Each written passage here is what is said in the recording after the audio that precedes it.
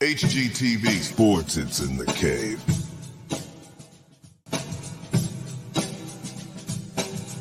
I will say they are looking extremely solid, and I do love to see an underdog story, with the young team coming in to get the win. But warm weather environment, warm weather area, they come up to a place that gets really cold, and they just grind to a halt. They're not used to it.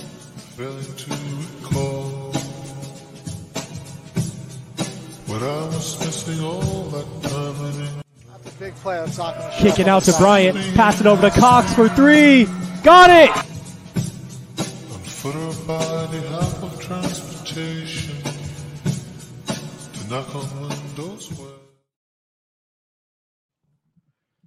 Good morning, everyone. Welcome back to another episode of HgTV Sports in the Cave. I'm HG. And I'm Caveman.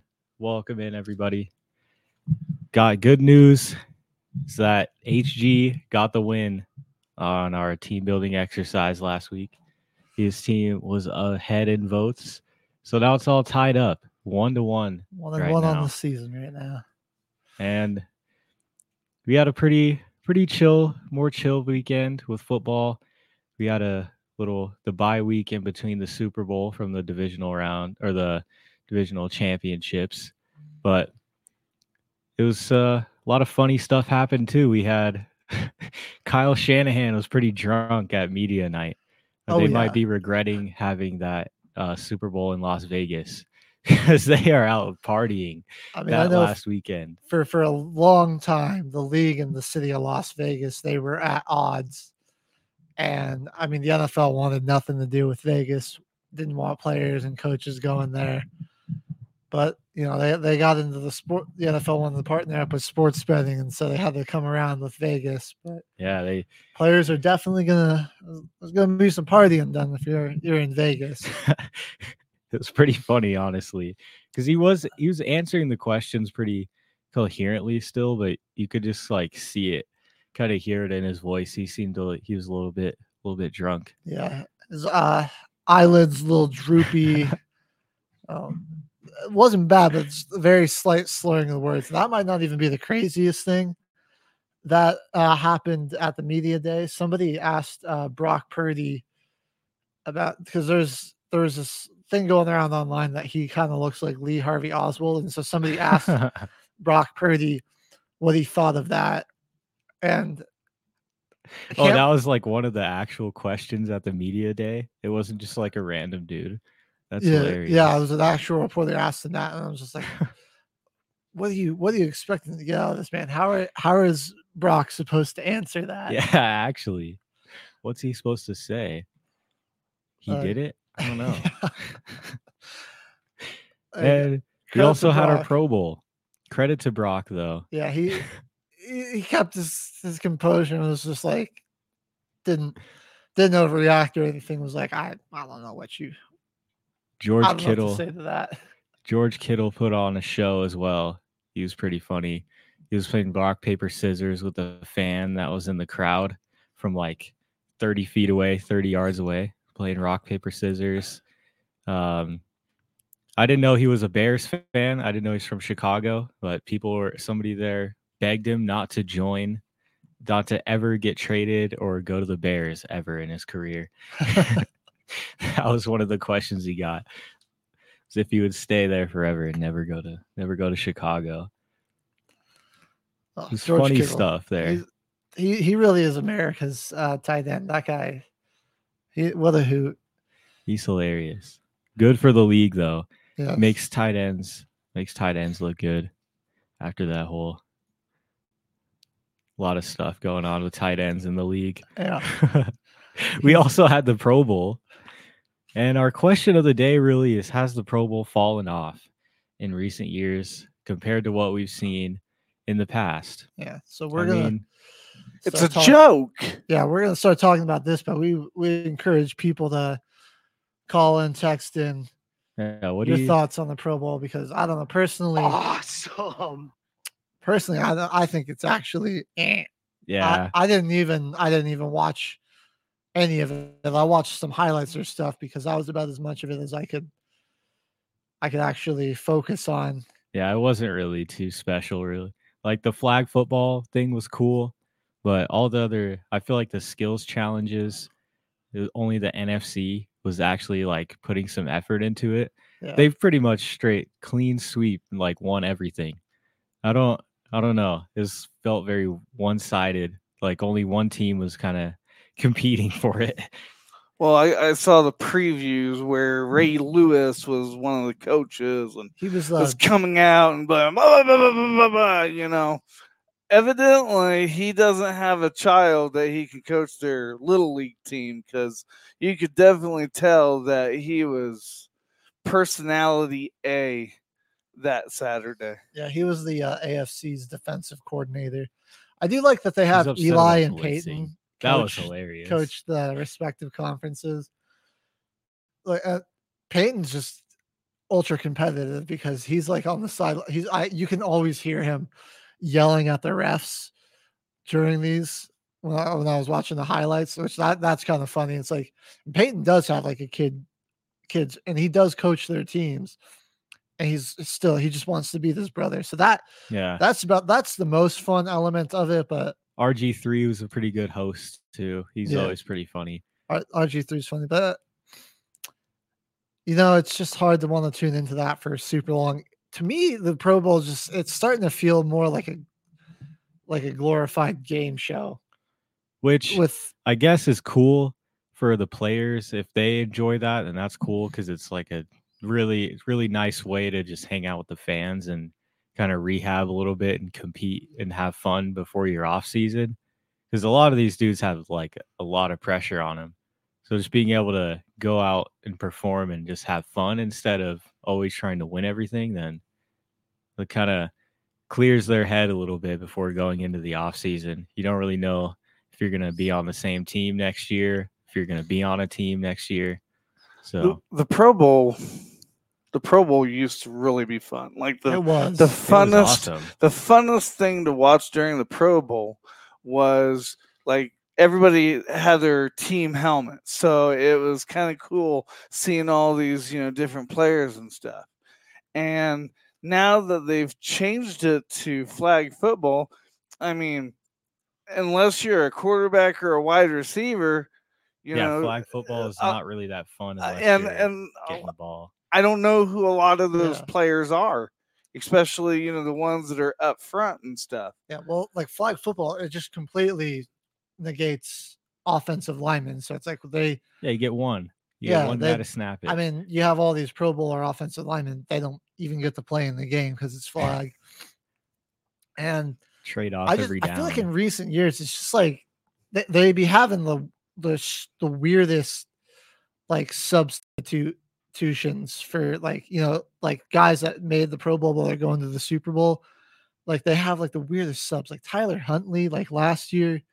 That was a strange one. Like, that's not to say Tyler Huntley didn't play well, but I'm like, to put him on the Pro Bowl roster, over some other guys, and like this year, like, no disrespect to Gardner Minshew, I personally love Gardner Minshew. He's one of the funniest players in the league, and you always want to root for that guy. You can't tell me he was a weird substitute for Patrick Mahomes. You can't tell me that the NFL is making money on the new Pro Bowl style compared to the last Pro Bowl style. They're selling more tickets because it felt like it was way longer, like the entire day. Mm-hmm. So that's why I like the NBA All-Star Weekend, which we're going to talk about that later on today. I like that one a lot better because it's an entire weekend. They probably make more money than the NFL on their All-Star stuff. Well, I feel like Pro Bowl viewership's going down in terms of TV. I was looking at some graphs and stats on that, and apparently this was the lowest viewed Pro Bowl since like 2009, something like that. And I don't know, the past 2 years, like the Pro Bowl average viewership's around 6 million, which I mean still is a lot of people, but for the NFL, that's not a lot of people for the NFL. Those are small numbers. Well, the highest they've had since 2000, it was like 14 million, and that peaked like kind of the mid 2010s, there was like several years back to back to back where it was like, 13 and a half, 13, 14 million people watching the Pro Bowl. And I don't, they just need to try to get back to that. Do you by chance know the numbers offhand with that whole NFL debacle with Peacock? Everything's streaming to Peacock on that Saturday or whatever. Did you by chance get? I hadn't seen any numbers on I that, wonder. actually. I wonder if that's. I feel like it was pretty high viewership though. You think? Yeah. I think it was very strategic of them to put the Chiefs' first playoff game like as the first Peacock exclusive in the playoffs, just with trying to get all this new wave of fans to purchase that. So I imagine the viewership was pretty high. Okay. Yeah. And we do have a few clips of some highlights from the Pro Bowl, and also the old quarterback throwing challenge where they used to see how far they could throw the ball. So go ahead and play that first one. Those three is going to come through with a good throw to win it. That doesn't look too shabby. That looks pretty good to me. Looks like 73, Cordell Stewart. Had a hard time getting that first ball in the grid to make it count so he can let the second one go. This year, he finally gets it in play. Harbaugh worries about this competition, the long-distance throw. He gets everything into it. Good-looking ball, yeah. Jim's excited. That's good for me. Yeah. That's good for me. It doesn't excite anybody else. The way he approaches it, he plays like that, loose. He's looking for at least 74 yards to grab the lead, and that one looks good. Got a lot of spin on it. And it is long. He may have his 74. 74 yards by Brett Favre. Well, that was good technique that time by him. He got his body into it, did a good job of playing at the line of scrimmage. And y'all got me. All you need is 1 yard. So hard to make up 5. So we got to break the tie, right?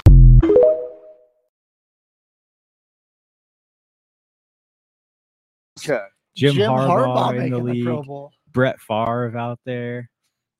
And our next clip, just some of the best Pro Bowl highlights, I think, from 2000 to 2010. 3rd and goal. And Wilson throwing and reaching up and making the catch is Vincent Jackson for the touchdown. And on 1st and 10 now you got a flea flicker. And Luck is going to go deep into the end zone, and it will be taken there by Deshaun Jackson of the Philadelphia Eagles for the touchdown. Deshaun Jackson just went up and stole it from him. Team Rice. A lot of trickery here, which results in Josh Gordon taking the handoff and getting upended. You got a teammate on teammate. Ward from Cleveland, Gordon from Cleveland. Already, this is the best Pro Bowl we've seen in years. First down goal from the 8-yard line. Breeze throws it high in the air, and it is taken in by Jimmy Graham for the touchdown. Get that one-on-one matchup, and you can forget about it. Rivers takes over. Rivers coming off a great season, but he is under pressure. He loses the ball. He's hit by J.J. Watt, and running is Dontari Poe, who will get tackled from behind. These defensive lines have come to wreak havoc today. And he's off and running. Nobody's going to catch him. Usually they catch nose tackles. No question. 3rd down and 10. And Smith is going to get wrapped up and sacked. And that's J.J. Watt. That's one of those big waves. Jump up there. Jump up there. There you go. Right it in. Beautiful. Foles off his back foot, and it is hauled in the end zone by Jordan Cameron for a touchdown. Will it go there again? Smith instead dumps it off underneath. DeMarco Murray inside the 10, and Murray will take it to the end zone.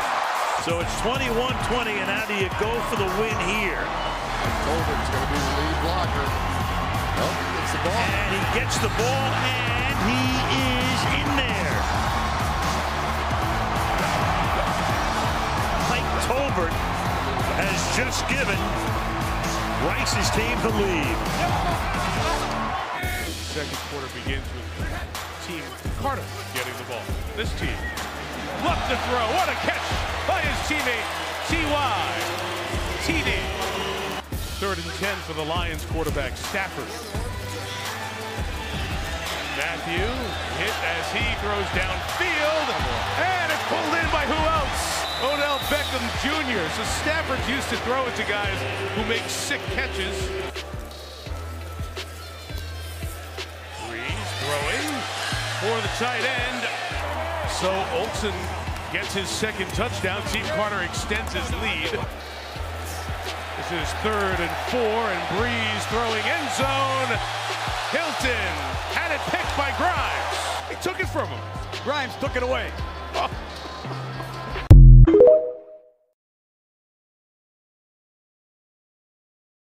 Teams, I remember that. That was Jerry Rice drafted a team and Barry Sanders drafted another. I do forget that. That was 2014 and 15 highlights. I think that was kind of the peak of the Pro Bowl. That honestly. was awesome though. I mean, Seeing because Drew they Brees. were like each team was playing to win a cash prize, but I think it was going to like a charity of the team's choice too, or maybe it was for the players. But like, yeah, there was there was like big money at stake, and I mean, you saw like it was competitive. I mean, yeah, Don Terry Poe almost returned that strip sack back down. I mean, when's the last time you seen a Pro Bowl where the score was like 22-21? Like that's like back and forth game, like going down to the wire. Like they're actually playing defense in that one, you know? Like saw that guy from the Browns get flipped over by his teammate Denzel Ward. Right?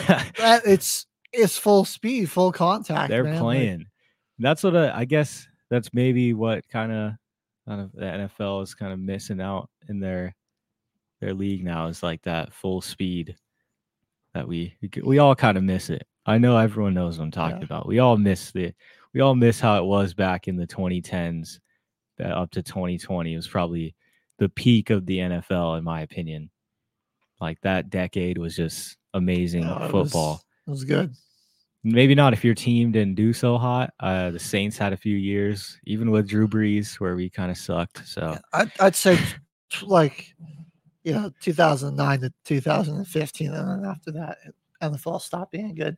I'd stand by that too. I think that's a pretty valid point, honestly. Once the Broncos got bad again, it was bad for the league. It really was.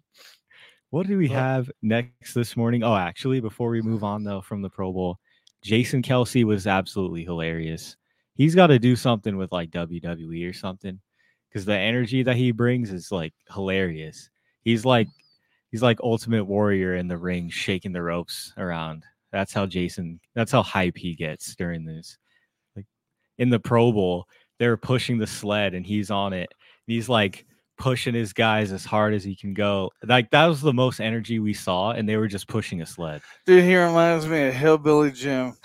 If you remember that. We're at Hillbilly Jim, and then like his attitude is kind of like a Dudley boy. He's the nicest dude in the world too. Jason Kelce, he must be protected at all costs. And I don't even like the Eagles. And I tell you what, not to like put a dampen on it, we lost an icon this week, or this weekend, I should say. I'm not a country person. I don't like country music, but I will say that Toby Keith passed away at 62 because of cancer. And, the only reason why I bring this up, and I don't mean to cut you guys off or interrupt, the only reason why I bring this up is because Toby Keith, he did a lot for veterans, especially coming back from Iraq. I remember when I was in Iraq, we went to Spiker. It was right after Brock had died. It was kind of like a treat for me or whatever, because at that time I did like country. And I remember Toby Keith coming out and he was singing, and then we got hit with a mortar. And then they're wanting to cancel the concert And Toby Keith comes out and he's like, no, we got this. If you guys can do it, then I can do it. And then he continued the concert. And that Respect to was that was a most memorable moment. And I've been to a couple of his concerts, been to his restaurant. Have you ever been to Toby Keith's restaurant? I haven't. I didn't know he had a restaurant. He does. He has a restaurant. There's one in Oklahoma, of course. We used to have one here in Denver, but they closed it down.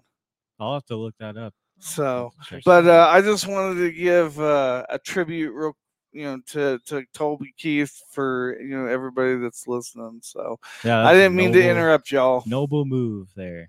Rest in peace, Toby Keith. We're sending our thoughts out from MBR, since you sent your thoughts out, and helping out veterans as well. So shout out to him. Absolutely. Well, I guess our next thing up here on the list, there's going to be an NFL game in Brazil. Yes. Next season. That's going to be cool. I'm the excited. Fans in London are awesome. And I think there's also going to be a game. I think Carolina plays in Germany. They do, yep. This upcoming season too. I mean, that NFL is getting bigger and bigger internationally. First, it was just London. Now we've had Germany the past 2 years. They had Mexico a couple years ago. A couple of games in So Mexico my question to you is, HG, where do you see this going? Do you see this going as kind of like an elective, kind of like Hard Knocks kind of an elective? Or do you see them creating an NFL team that is housed over the European? Because then, if they did that, would be awesome. Then it would be considered really world champions. Yeah, it would be. I don't think we'll see, if they were to expand, I don't think you'd have an NFL team in Europe because of the time zone differences. That would be difficult. If they were going to go for an international team, I think the most likely place is in Canada. Maybe we could see something in Central or South America, but yeah, I think a Canadian team is more likely. It's true. Much wealthier country. They probably have the GDP to make something work there. But at the very least, I see there being a lot more international games that teams can elect to play in. This upcoming game here in Brazil, it's going to be on Friday night, September 6th. The Eagles have already been listed as the home team. It's in Sao Paulo, Brazil, at Corinthians Arena. And Brazil just barely beat out Spain to have an international game this year. But they're saying that, we could have a game in Madrid. That's sick. Again, as early as 2025. So I can see it. I see, like we're getting a lot more, some more European countries picking up games. I mean, how long until we have a game in France, maybe, or Ireland? That's what I hope they do. The overseas fans show so much support, like traveling cross country to go to other countries to watch like soccer or anything really. Like the fans in London during like the first few games were awesome. Like the chants. It just reminds me of like watching WWE. Well, and you remember the games in Germany, Frankfurt. Those crowds were getting hyped. They had all sorts of chants were going. I remember the entire stadium, that first game between the Seahawks and Buccaneers, the whole Sweet Caroline, like the entire stadium. Yeah, in the middle of a drive too, which is perfect for football. On with it. So I feel like people don't ever. I mean, these crowds in Brazil, I think, are going to be just as exciting, be just as hyped. I got a list of all the potential opponents the Eagles could play, and so I want to hear from you, Caveman, and from our viewers who they'd like to see in that game in Brazil. But I'll go ahead and list them all off for us real quick. So these are all the home games or all the opponents the Eagles have at home next season. So obviously, Cowboys, Commanders, Giants, they got division rivals. They got to play all three of them at home once and on the road. But then they also have the Falcons, the Panthers, the Packers, the Browns, Jaguars, and Steelers. The Panthers, they like we said, they do play in Germany, so might be less likely to see them. And then the Jags have their usual London game, so I'm not sure if they do send the Jags to two different international games. But I mean, the NFL kind of hates the Jaguars and just I think they made them play 2 London games last year. I think so, actually. But I don't. The Jacksonville is basically an honorary team of London too, so it's. I think probably the best game out of the ones we listed, probably Dallas, just because you got the rivalry. Those teams will probably have a pretty good game. High chance of it being a good game with those two. Past few years, especially, it's always been a good game when those two teams got together. Atlanta probably be a good mix in there because the new coach with Raheem Morris, and that team is just super young and like pretty star-studded roster. But I think that would be a pretty good game. I think the Packers, that's definitely. probably the one I want to see the most. Jordan Love, another young team good, there that is gonna make huge moves. I think the NFC North next season is gonna be a one division to watch out in that conference. They've got some pretty decent teams, and Justin Fields starting to find himself out there. So that might be pretty scary. And then, follow-up question for you, Caveman, and for our viewers. Where would you guys like to see another international game from the NFL? Got to be Ireland, hands down. Ireland or even Australia. Australia or Ireland, they're just the funniest people in the entire world. And that is going to make for the greatest crowd. Like in football, I think that will be the best crowd in NFL history if they do that. Have you guys ever been to Australia? I have not. It's on the list though. I've never actually left the country. Like out of all the countries I've ever visited, I love Australia. I was going the wrong way in a parking lot, and instead of them flipping off, they're like, "Hey, excuse me," and like it's very nice, like knocking on, "Hey, you're going the wrong way," dude.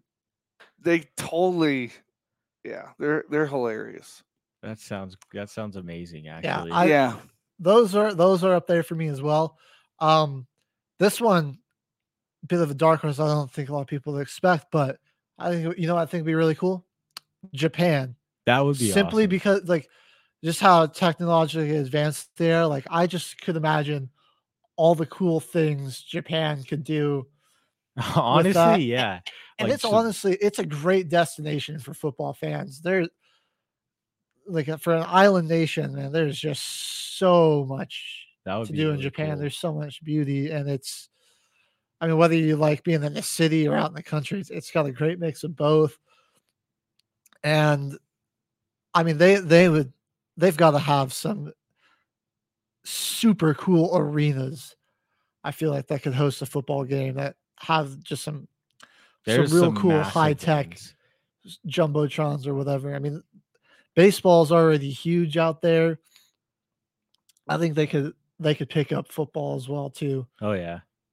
And there's a lot of different leagues, at least to play professionally in other countries. I don't know if Japan has football, but I know there's a lot of other countries at least that have a semi-pro level of American football. So it's spreading.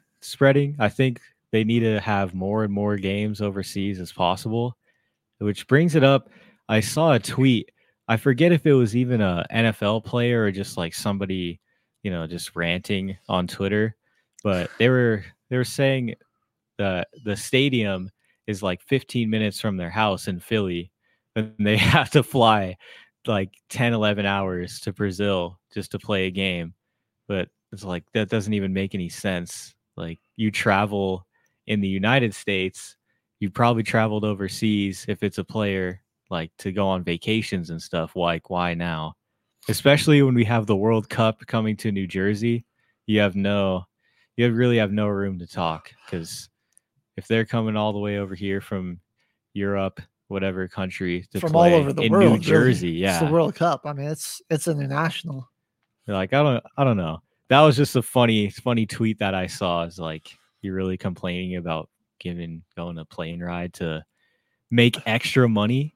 It's Well, going to give the NFL money, which gives all the teams more money, honestly, to pay more people money. And it's funny. And it's funny that you bring that up because he did a TikTok yesterday. I guess JJ Watt is staying in a hotel, and when he was working out, apparently they close at 7, and he's like, "What the hell? Why are you guys closing?" And made a big stink about it, And I replied to him, I'm like, this is unusual for you because of the hotels that you stay at. There's just certain hotels like Motel 6 and Super 8. Like, there's a reason why they close early. It's because they're in like bad crime.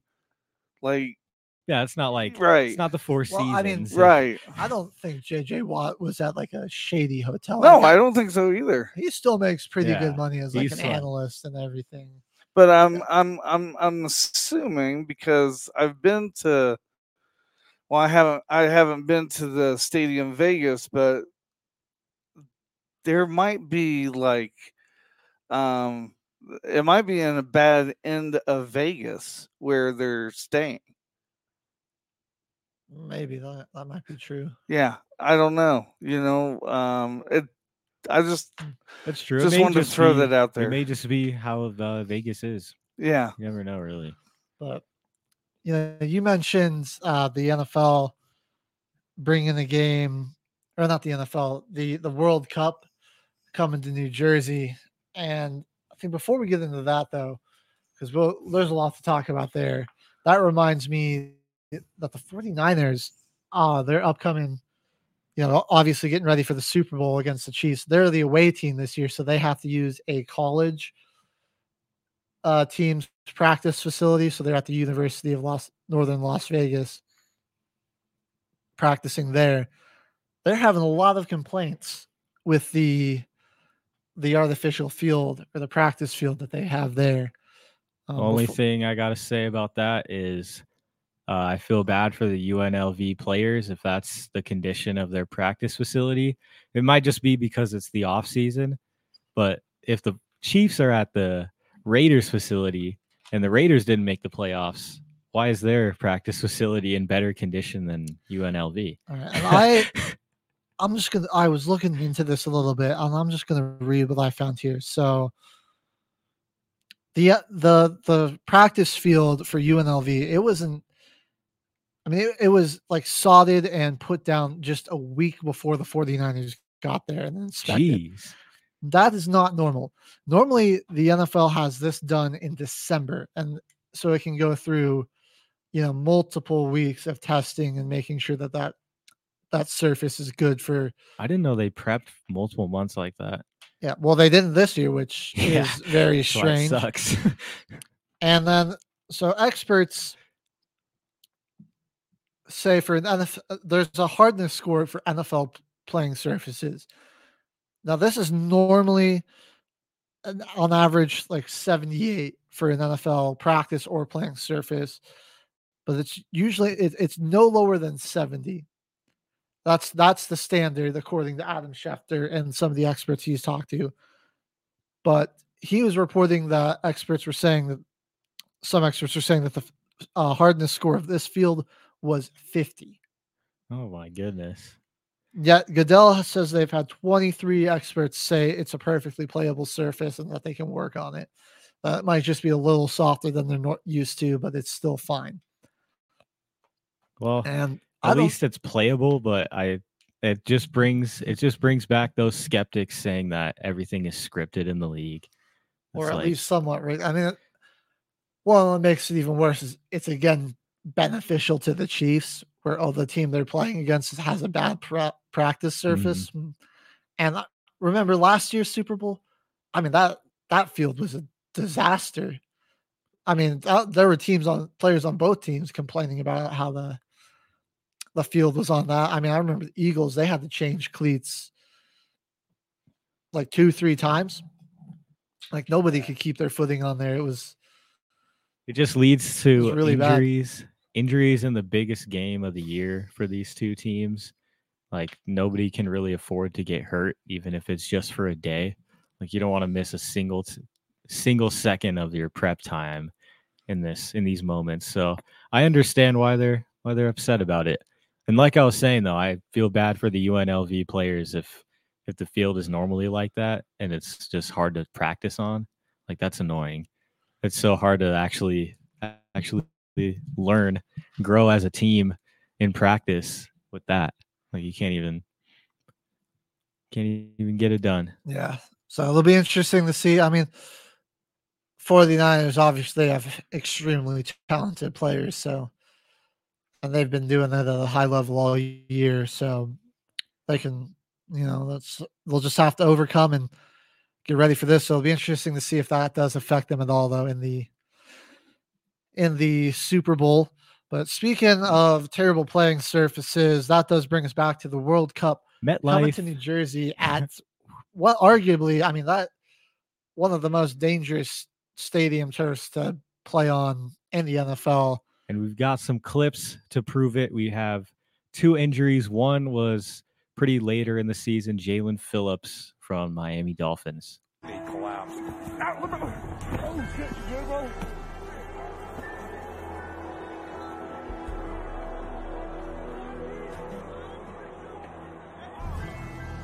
I think my shit popped. What? My Achilles. I think my Achilles popped, bro. No. You're all right, baby. You know you can breathe. You're good. You're good. Breathe. Nah, bro, it's gone. It's popped, bro. No, it's not. Shut my up. Achilles, bro. Shut up, man. Good. Felt like someone like fucking shot me in my fucking Achilles, bro. I thought someone like stepped on me. No fucking way, bro. There's no fucking way. Can you please stop grabbing on it? Oh my God, it hurts, bro. My shit popped, Mike. Good, man. So a lot of concern about this. Had a heck of a year. This is the guy that's been challenged throughout his career. Oh, man. Good, man. What the fuck, bro?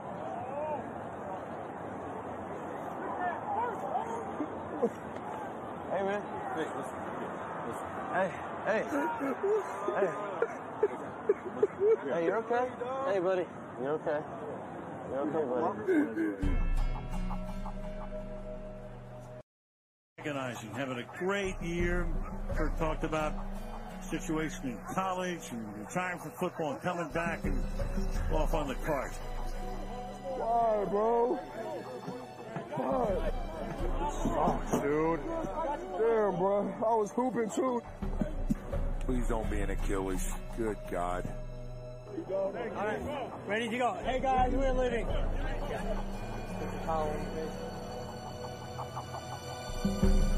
Guys, after seeing Dolphins linebacker Jalen Phillips carted off the field, we were told it is his Achilles, and of course he is out for the game. And a lot longer.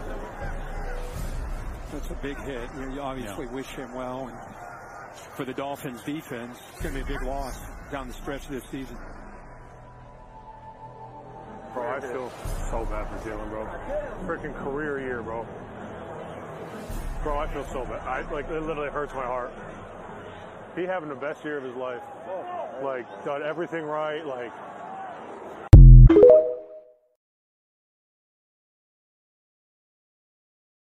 is treacherous. It's had 15 season-ending Achilles injuries since 2020, and 2 teams play on that field as their home stadium. Yeah. And actually, so it's crazy. I put together a list of some of those notable injuries and just what they are. And on top of that you're saying the 15 season-ending injuries, in that same time frame, there's been at least 35 or more. I couldn't find an exact number. It's like 35 plus lower body injuries at that stadium as well. And before I go into that list, just that video, great reminder of these players are obviously world-class athletes, and we see them do incredible things. But sometimes it's hard to forget that they're human, because they do such incredible things on the field. But yeah, you can see the real human side of that. That one is a very emotional one, it's tough but one to watch. Good reminder. Good point you bring up there. Some big notable season-ending injuries since 2020: Nick Bosa, an ACL; Solomon Thomas, ACL; Jimmy G, ankle sprain; Raheem Mostert, MCL; Sterling Shepard, Achilles and ACL; Wan'Dale Robinson, ACL; Blake Martinez, Achilles; Jabril Peppers, ACL; Kyle Fuller, ACL; Aaron Rodgers and Jalen Phillips, ACL, or Achilles rather; Al Woods, Achilles. It's bad. It's a dangerous turf. I mean, numerous players. I mean, every time an injury occurs at MetLife Stadium, it feels like there's a wave of current and former players that rush in and have gripes with the stadium. A lot of what people say is that the turf just doesn't give way. It's way too hard. They say it like clumps together. It doesn't break up, and you can't get any leeway when you're making cuts and moving at that type of speed. And it's bad for those players. And it's not just lower body injuries. We have another clip of CJ Stroud in the middle of this season. He did go out with a concussion at MetLife Stadium. 6 months. I couldn't sleep. With insomnia, nothing's real. Everything's far away. Everything's a copy of a copy of a copy.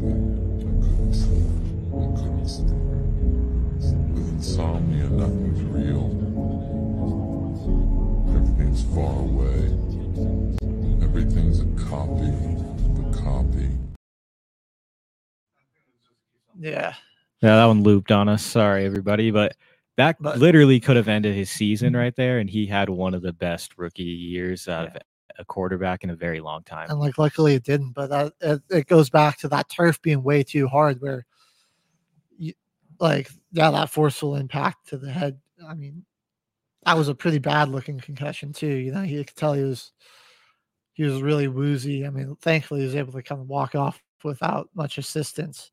So is it cursed? I honestly hope not, because 2 teams play there.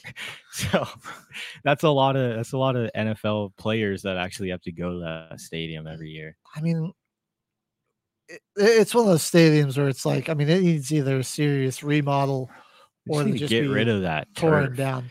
I think AstroTurf is the problem. AstroTurf is really bad, and then it's also one of just the ugliest looking stadiums in the NFL. It looks like a giant tuna can. Yeah. And that's where the World Cup is going to be. The potential for injury on the field, third string bench warmers get playing time. Hey, you know, that's probably the only good thing. Get some people in that deserve a chance. Glass half full look at it, but it's very true. You know, you hate to see it happen to players like that. Yeah, it's just heartbreaking, especially Jalen Phillips. Yeah, I mean, think Rodgers. He didn't even survive. Yeah, it was almost like series. His injury, like he got injured, and it sucks that he was out for the entire season. But it was almost like comedy, like the movie. The guy comes out like he's gonna save the day, and then he just gets railed by a bus. He walks out like celebrating. They just get like smacked by something. No, it's like he walked out carrying the flag. 2 plays later, he's out for the season. Yeah, that makes me think of that. This is a bit of a deep cut for those of us that grew up in the, you know, the early 2000s, the Spy Kid movies. I forget which one, but it's the scene with the guy, right? And they make a whole big deal of it where he's like, the main character, he's like, I'm the guy. And then this dude's like, he's like, no, you're not. I am. It's a whole inspirational epic thing. He like walks out, like everyone's like in awe, like, oh my God, it's the guy who's going to come and save us.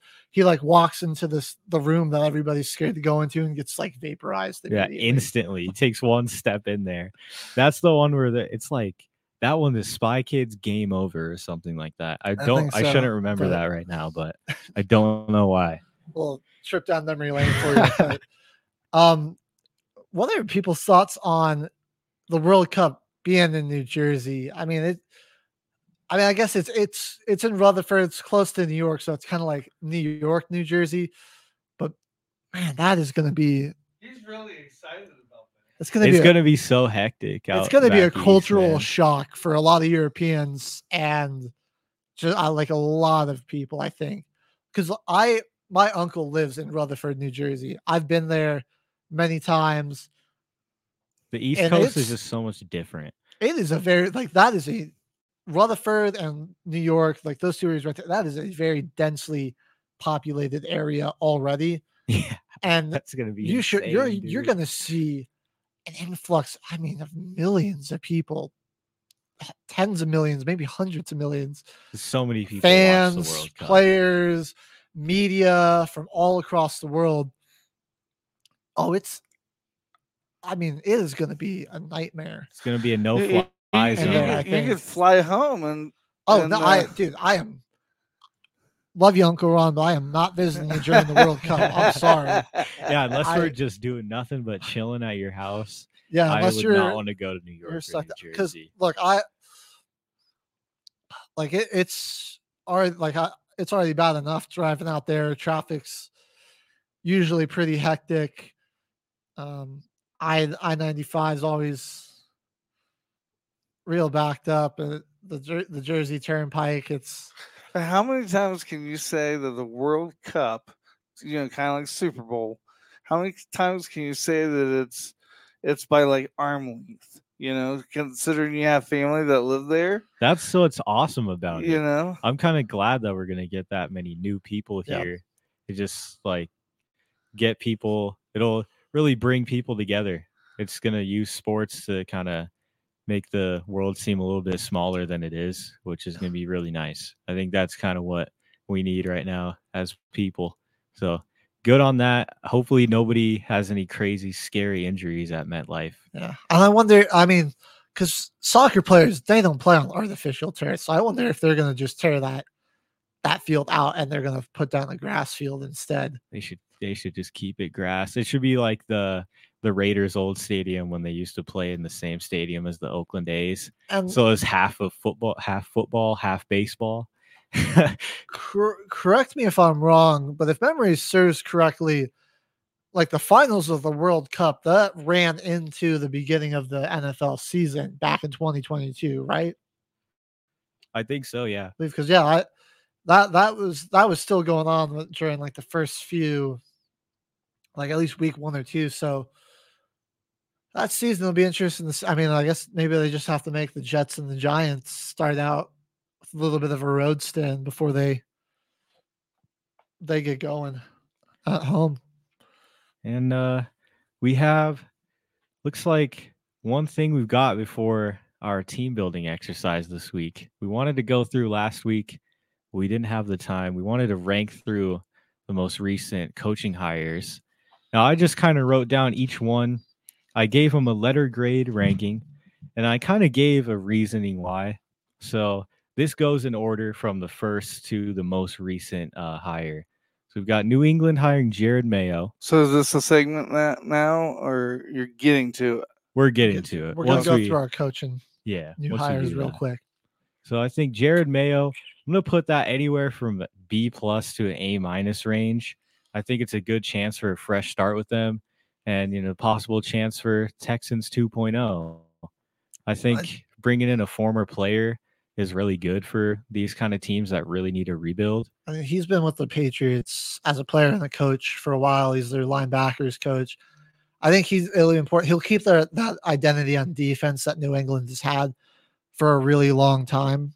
And we're seeing like guys that were former players. We're starting to see a new wave of them being head coaches, and they because players really respect a guy that's been in their position. I think we're seeing. So they've had a lot of success recently as well. Some of the best coaches are former players. Yeah. The guy that just won the Natty and going to the Chargers. I will get to his ranking later on. But the next hire we had, Antonio Pierce was the interim head coach in Las Vegas. I give that one an A+. honestly, that's one of the best hires this offseason. Oh, fantastic. This was completely turned the team around. This guy was a former New York Giant as well. He was on the Super Bowl winning team with Eli Manning when they bested the evil Patriots. So shout out to them back in that day. And he was another guy where it's just that defense that they came up to life for him. Second ranked EPA. Oh yeah. After he was interim head coach, which is one of literally and I mean the Raiders, they were dead and lifeless. They looked absolutely defeated, like the season was a wash. I mean, he almost turned it around. They had a very slim chance there towards the end to make the playoffs, but they didn't get it. But that's a team. I mean, I was hoping they'd mess this up as a certified Raider hater, being a Broncos fan, but they did an excellent job bringing him back, and they're going to be a good team next year, I believe. Smart hire. I'm excited to see who Oakland takes with that 13th pick this season. The next one we have, though, the Titans hiring Brian Callahan. I gave this one a C- to be nice. I honestly wanted to give it an F. I don't understand why you are firing Mike Vrabel in the first place. It's really annoying. I mean,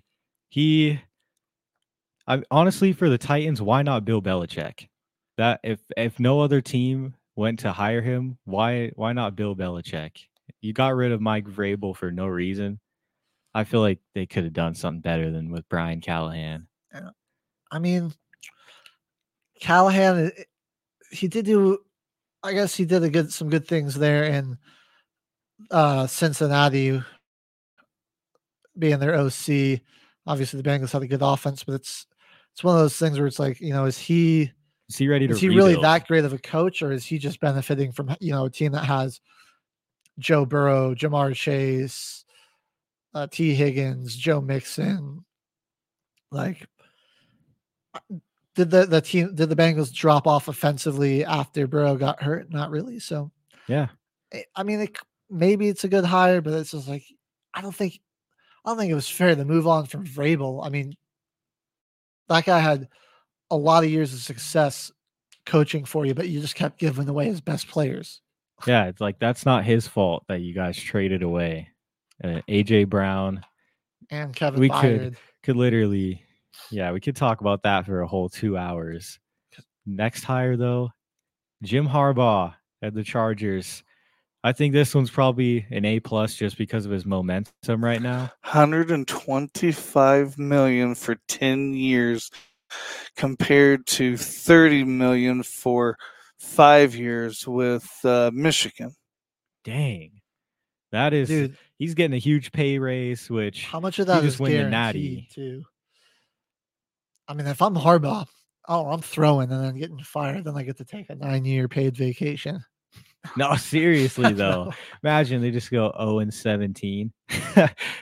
No, I do like this. I mean, I think that was this was one of the best teams for Harbaugh to go to coming out of the college level. It's a team, tons of talented players on the roster already. They desperately needed a coach as well. And yeah, Michigan had a top-rated defense with Harbaugh there, and that's where the Chargers really need help, is on the defensive side of the ball. As much as Brandon Staley wanted to call the defensive play calling, it was just not. It wasn't working out. It's not working. They had a really underperforming season. Chargers are going to win the Super Bowl next year. Watch. I mean, they might still charge you. They do have a history of choking, but I definitely think that this point puts them to be a good team to go to the playoffs again, where they were just 2 seasons ago. Excited to see what happens. That was probably the best fit team for Harbaugh. Seriously, he made the right decision going there. Former quarterback of them as well was also in Baltimore. Let's see. We got the Carolina Panthers next up, hiring Dave Canales. I'm going to say that one's like C+ B range. I mean, because you can't really get any worse from where you are. It's literally the worst offense in the league. I mean, he's had success with offenses in the past, so I think them getting an offensive-minded coach like him will help. But hello, Eric. Eric. They are the Chargers. Exactly. They'll find a way to screw it up. Eric gets it. Eric He knows what we're talking about. He knows what we're talking about. That's hilarious. Back to the Panthers, all right. Canales, I'll say I do like this. They need to get Bryce Young some weapons, all right, and some protection. I mean, there's a lot of work that the Panthers need to do, but Young he struggled this year. But look at what Canales did with Mayfield. You know, the offense that they made for him, and I mean the season Mayfield had, it kind of revitalized his career. So yeah, I think that's a good fit for him in Carolina. Let's see if he can rebuild. Can they get Bryce Young going? Because he struggled mightily. Again, protection for Young is going to be the biggest thing. He was the most sacked quarterback in the league. I mean, that's tough for any type of QB, no matter how long you've been in the league. But for a rookie, especially without like a real number one option, it was brutal. So that's he's got an uphill climb, but I think he was a good hire for the Panthers. Next one, staying in the NFC South, Raheem Morris in Atlanta. That one I'm going to give it an A+ as well. He just seems really confident, and he wants to actually use the pieces correctly. Unlike Arthur Smith, you got Bijan Robinson. I forget their young tight end prospect that they just got, but he's the second string under Kyle Pitts. They're both pretty solid. Drake London is solid. I worry a little bit for what they're going to do with Desmond Ridder, or if they're going to just move ahead and try to draft a quarterback in this upcoming draft, because we've got a huge class of them. But I mean, there's some strengths in Ridder's game as well. I like this move a lot for the Falcons as well. You have so much raw talent on the offensive side of the ball that as long as you can figure out your play caller situation and figure out the way to utilize, I mean, just don't do what Arthur Smith did and avoid using Kyle Pitts, Drake London, and Bijan Robinson. If you can utilize those guys, you'll be all right offensively. Where the Falcons needed help was on the defensive side of the ball. You're bringing in the defensive-minded coach and Raheem Morris. I mean, the Rams have had a top 10 rated defense the whole time he's been there, I believe. And they were especially really good last year. I think this is going to really help shore up your weaker side of the ball as the Falcons. And again, guy, ton of confidence, former player, I believe as well. First head coaching job after being one of the most respected coordinators in the league for almost his entire career. Yeah. Like, there's only good words about Raheem Morris, like before and after getting this job. So as a Saints fan, I'm a little scared because sometimes our defense is allergic to tackles. Yep. And Bijan Robinson's pretty fast. And we don't need another beast quake. We don't. Well, and what I was going to say is I don't think it's so much the bad tackles. I think that NFL players, they're not worried about the tackle as much as they are, hitting that ball out, because I see that a lot. The Saints do go for the ball pretty aggressively. Yeah. That's why I'm glad we have Demario Davis. He actually hits people. All teams that have bad tackling, we should look at them because chances are they have a higher turnover rate because of that. And I actually wanted to get into that later and more basketball sense. But, some teams just play more conservatively and some are more aggressive. And since all sports, in my opinion, is similar to like a chess game, sometimes it works against some teams, other teams more prepared. They know your moves, more scouted. So it's really, there's so many gears on a football team that I don't know, one coaching hire and us praising them. I think Raheem Morris is a good hire, and I think there's going to be huge improvements, but there's more gears than just the head coach and the quarterback, which some people seem to pick on those two the most when it comes to winning games, I feel like. Yeah. Well, so we're moving along in new coaching hires. We got two more to cover. Mike. The Commanders hired Dan Quinn, Cowboys defensive coordinator. What would you grade that, Cedric? That one, honestly, my honest opinion, was like a C to a D range. He led 2 great offenses with Dallas, and he was the defensive coordinator in Seattle for quite some time during the Legion of Boom era and all that. So he's led 2 amazing defenses as his time as a coordinator. But this guy was the head coach of the Falcons during the 28-3 year. And he was also the defensive coordinator for the Cowboys this season after their whole defensive downfall against the Packers in the playoffs. So I feel like you had Ron Rivera before. Is this a little better? Yes. But is it that much better? Not really, in my opinion. I'm not too thrilled about this one. I don't know. The Commanders, that's a team that needs a lot of work. And we saw like Dan Quinn, he had a team that was pretty loaded with talent. I mean, he had Matt Ryan, in the prime of his career, with Julio Jones in the prime of his career. It did take him to a Super Bowl, but then it was a sharp fall off after that. Extremely. And then he spent his whole time in Dallas coaching a very dominant defense. I'll give him that, but it was a defense loaded with talent all across the board. And that's not to say that the Commanders don't have some talented players, but I feel like it's just the talent level compared to the Cowboys to the Commanders is dipped. Yeah, they lost 2 of their best significantly defensive players this season in trades. So, and we'll see. It's like maybe if the Commanders are willing to be patient with them on the rebuild, but they're one of those teams that just seems like they want results now. So I don't know how long he'll be able to last there. And in Seattle, our final coaching hire before we do team building exercise, Mike McDonald in Seattle. This one, honestly, kind of A to B. He's a pretty defensive minded coach, which is good for that Seattle team. It was kind of the point that I wanted to bring up in the aggressive play style of some defenses. They actually come out there and they hit you. It's not like a more conservative game. Like they're ready to make you make mistakes instead of a defense waiting for the offense to make mistakes.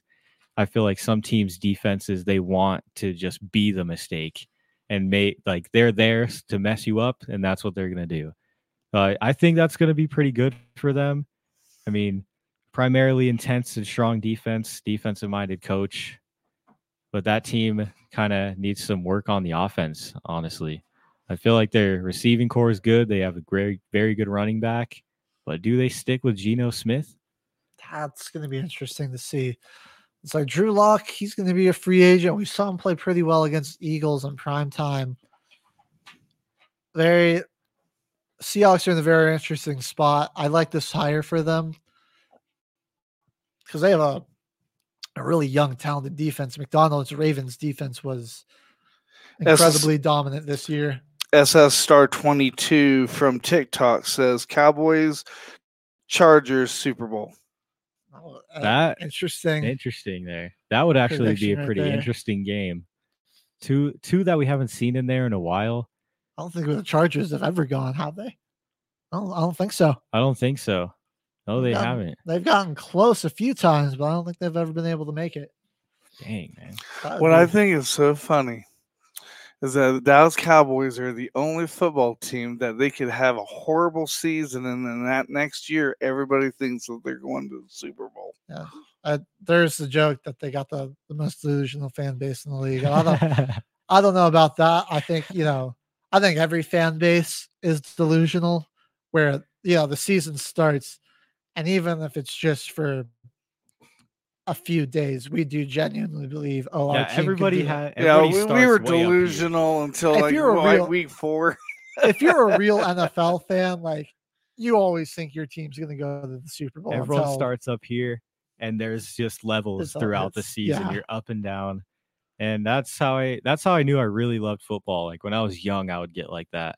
So that's what I was like, yeah, it's my team right here. It can be a brutal sport because there's a lot of lows and there's a lot of highs, but it's just part of the thrill of the game. Yeah, sometimes there's way more lows than there is highs.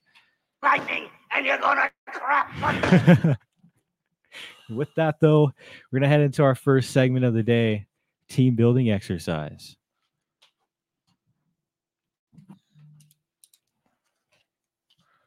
Gotta get our wheel pulled up. But for those of you that are new, don't know how this works, we're going to spin a random team wheel here to put together a little bit of an NFL roster.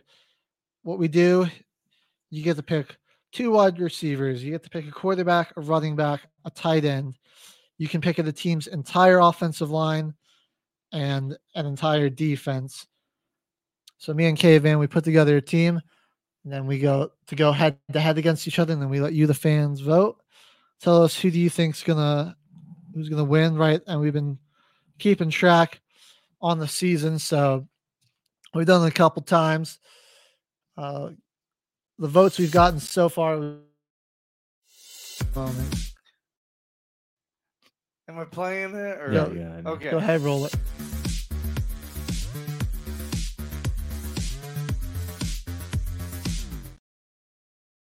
All right. But yes, as we were saying, we've been doing this since week 1. So far, after we've tallied all our votes together, it is 1-1. Last week, HG took the win, and I took the win in week 3. And we've also done basketball. Just got a quick starting 5 on a team wheel. Yeah, let's see who we get this week.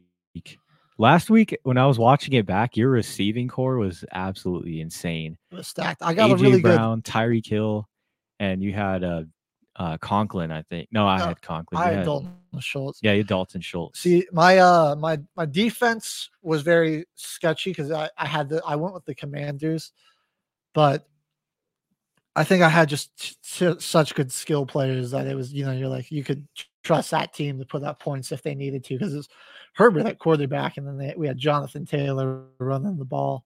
Oh yeah, and I had the 49ers defense, so that run game would have been super explosive against us. No, I had the Bengals O-line, which is, they're all right. They'll get the job done. But all right, I believe I went first last week, so I'll let you go ahead and start this week. But go ahead and give us our first spin H train. Okay.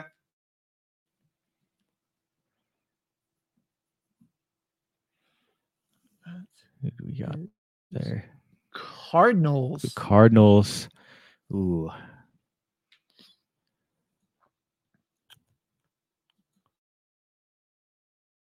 I'm going to take Kyler Murray as your quarterback. Who did I get for my first spin? Is it the Falcons? Yes, so Atlanta Falcons. I'm going to take Bijan Robinson. That is a solid pick. Got the Titans now. Okay. I'm gonna take DeAndre Hopkins. Who did I get there? I got the Jets. Give me their defense. It was the number one defense in the league last year. The Packers. Okay, I could have had Jordan Love. I'll go ahead and take Romeo Dobbs. Okay, I like that. That's interesting. I don't know. You guys like that music? No, thank you for turning that. Yeah, thank you. We had elevator music going. Oh, okay. I got the Rams. Yo, give me Puka. That's a very solid pick. He got the catch of the year. Did you see that on the Pro Bowl? He was on a jet ski and caught a football and dove in the ocean. It was pretty sick. Yeah, I just love that guy. All-time name too. Okay, maybe that's a little bit better background music for a wheel. Good call, H. Much better. All right. They need to take some notes, Ward Wall. Yeah, we'll give our next spin for Caveman. Be number 4 for me. Things are looking pretty good so far, though. Yeah. Trying to find it. Hold on. Oh. I got a lot of rookies so far. Bijan, Puka. So definitely, if we were starting a franchise with this, I'd love my upside too.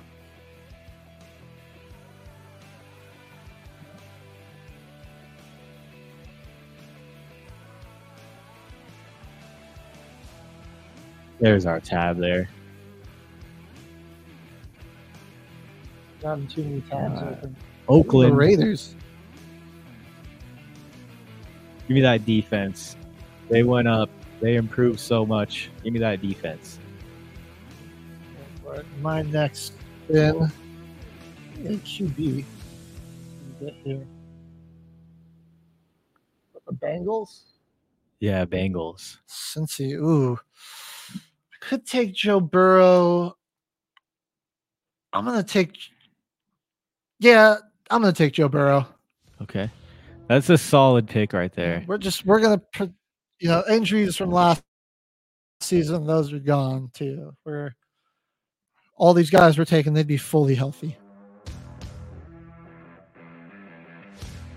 Vikings. I'll take TJ Hawkinson as my tight end. Yeah, it's like too bad you already took your receivers. That would be a no-brainer otherwise. We got here. Ooh, the Chargers. You know what? Give me Keenan Allen. Final two spins. Later, as he likes to go by.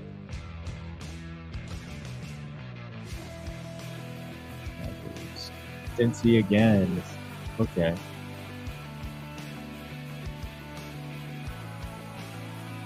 I'll take Joe Mixon. I'm going to pray that I get a good O-line here on my last one. O-line and tight end. Oh, God.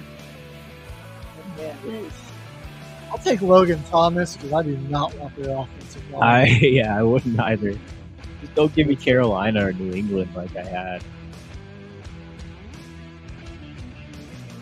Baltimore.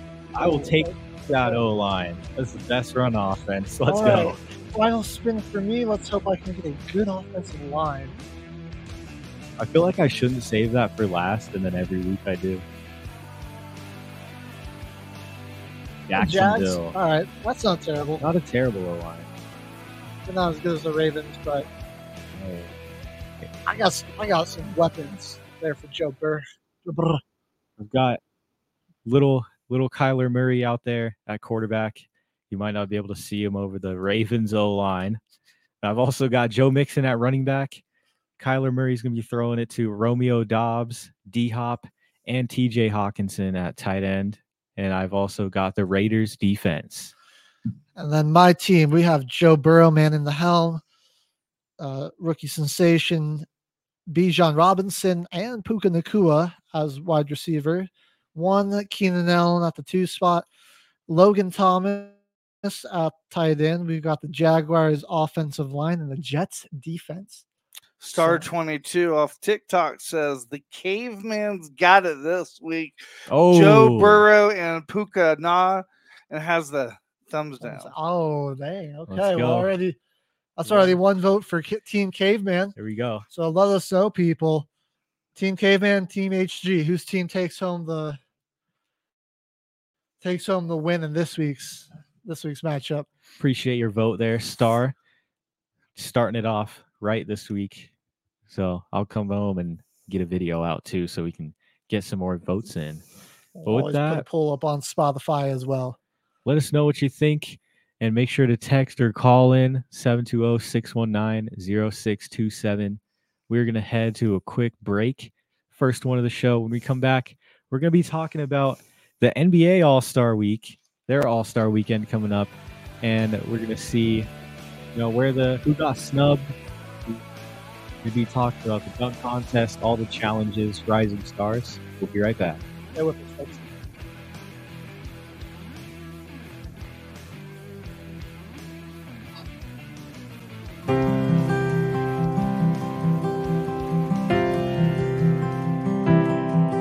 Been home about 6 months now, and I still have my doubts.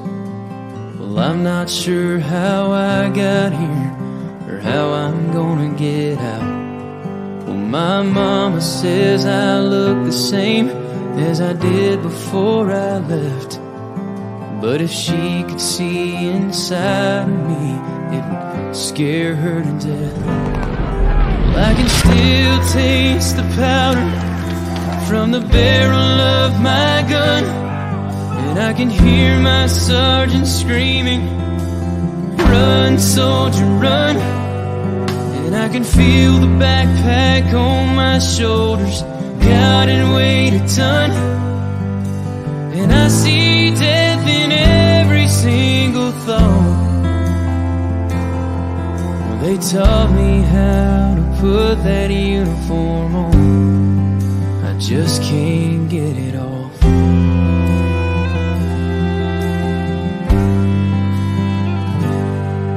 Last Saturday they honored us in a small parade downtown. And when they shot off those fireworks, I nearly hit the ground. And while they smiled and cheered for us, all I could do was stare.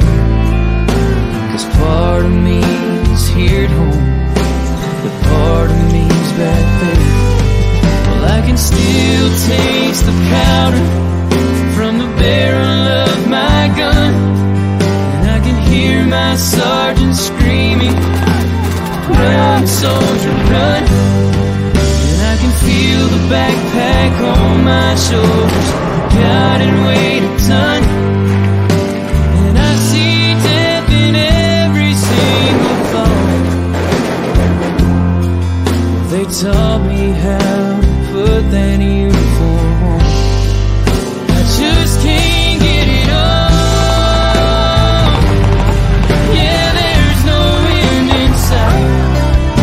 'Cause even though I'm home now, I'm still fighting for my life. Well, I can still taste the powder from the barrel of my gun. And I can hear my sergeant screaming, run, soldier, run. And I can feel the backpack on my shoulders, God, and weigh a ton. And I see death in every single thought. Well, they taught me how to put that uniform on. I just can't get it off.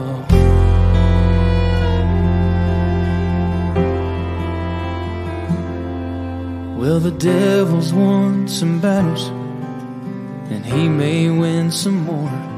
But don't he know the American soldier will always win more?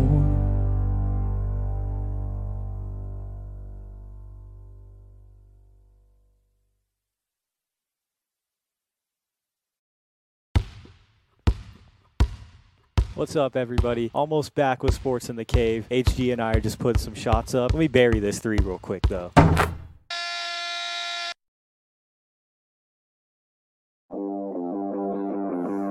Ladies and gentlemen, I'm already down 1-0 in team building exercise. So hey, remember to vote. Oh, we're tied. Oh yeah, on votes this week. This week, yeah. I'm trying to. Hey, I don't want to start the year 1-2. Statistically, you're less likely to make the playoffs. So. All right. Well, what do we got next on the agenda, Caveman? The All-Star NBA break. All-Star Weekend. I think honestly there was a lot of snubs, but 2 of the people that I thought got snubbed are in it now because of injury. Scotty Barnes and let's see, Trae Young are in there. I still think De'Aaron Fox should have made it, but I don't know. Him and Sabonis. You know, those are the last 2 guys that I was mad weren't in it. It's you know, obviously everybody that did get picked is having a really good year, but it's just like, you know, what kind of makes me mad is like, all right, the Lakers, right? They're like hovering right there in an 8 or a 9 seed all season. LeBron and AD make it. I mean, LeBron is going to make it regardless. He's still one of the most popular players in the league. And it's like, but Sabonis and De'Aaron Fox got their team at a 5 seed in the West, almost up to 31s. They're like 29 and 20. Neither one of them makes it. I mean, Sabonis is almost averaging a triple-double. He's averaging 20 points, 13 rebounds, 8 assists a game, and on 66% true shooting. You got De'Aaron Fox. He's got a 27, 4, and 5 splits on 57% true shooting. I mean, both those guys having really good seasons. Team's performing really well. Here it's hard to hard to not have them in that. I'm glad Trae Young and Scotty Barnes got in because of the Embiid and Randall injuries, though. With those two making it in, here's the rest of my list. So we got De'Aaron Fox and Sabonis. Definitely think Derek White got snubbed. A great season for him so far. Wemby, honestly, he made the Rising Stars because he's a rookie, but with the numbers he's putting up, I think that's like all-star level play, especially on that team. You also got Harden. I mean, I didn't think that he was going to have that big of an impact, but he's honestly kind of playing some pretty good basketball. Boy, he proved us wrong. Lauri Markkanen over in Utah, amazing young player out of Arizona. He's a pretty good shooter, good at spacing the floor. And I think Utah could be pretty scary if they keep growing those players. They have a pretty stacked lineup, more than people would think. They're kind of dropping down right now in the rankings of the West because there's just a lot of powerhouses. But I still think he should have made it on there. Alperen Sengun, definitely another name. Jared Allen, Miles Turner missed. Kristaps. I mean, even Jamal Murray didn't make it. Yeah, I feel like was maybe the biggest snub. It's like the problem with Jamal Murray is he kind of like takes the night off against bad teams. Yeah. Like he's got the nickname playoff man. Like he's like, if it's not a good team, like he's not going to have a good night. So there's also the joke on Nuggets Twitter that like he had a bad game against the Thunder. And so they were like, Thunder, you're on fraud watch. Now, other than Murray, MPJ, Terry Rozier, Aaron Gordon,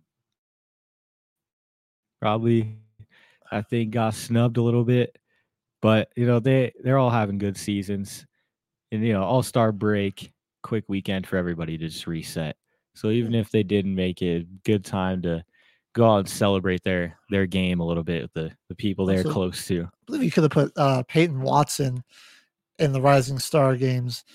And then I actually like how they're doing it this year. So it's a 4-team tournament. So three NBA Rising Star teams and 1 team from the G League. And it's going to not be timed. So it's a tournament. So the first 3 games are going to be to 40 points. No timer on the clock, just a shot clock for each team. So the game ends for whoever reaches 40 or more points. And then the final game is going to be up to 25 points. So that's going to be awesome. I think that draft was pretty cool. Just break it up and get more players involved. Because there's so many young players that are playing out of their mind. Did right Jalen now. Williams make it? He did. Okay, he did. Just wanted to make sure there. There was him Carson. and Carson. The Rising Star rosters. There was 3 Thunder players that were available to get picked.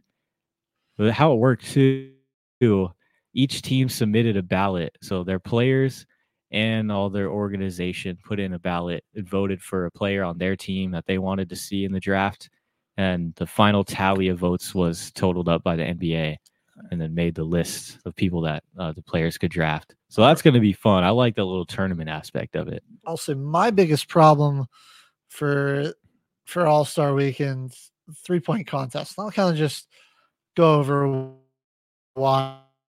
So first, I'm just going to list the 7 participants that are going to be in the All-Star contest. We do have also the 3-point shootout between Steph and Sabrina Ioannidis. That's going to be interesting to see. I'm actually pretty stoked about that. Probably the 2 best 3-point shooters from their respective basketball leagues. Be interesting to see who wins that head to head. If they're going to do this, I also think the NBA should give us DeMarcus Cousins versus Brittany Griner. That would be that would honestly be shake up the league. 1st to 11, something like that. I mean, that would be so sick. That'd be dope. But this 3-point, yeah, I got a few just names here. Grayson Allen shooting almost 50% from 3 right now. Aaron Nesmith, Malik Beasley, and Marcus Sasser. They're all shooting so good right now. Mercury has a huge list of everything. Yes. So I got a little fired up about this one because, all right, so I'm going to just show you where my thought process went with everyone, because here's all of our players in the 3-point contest. We got Malik Beasley.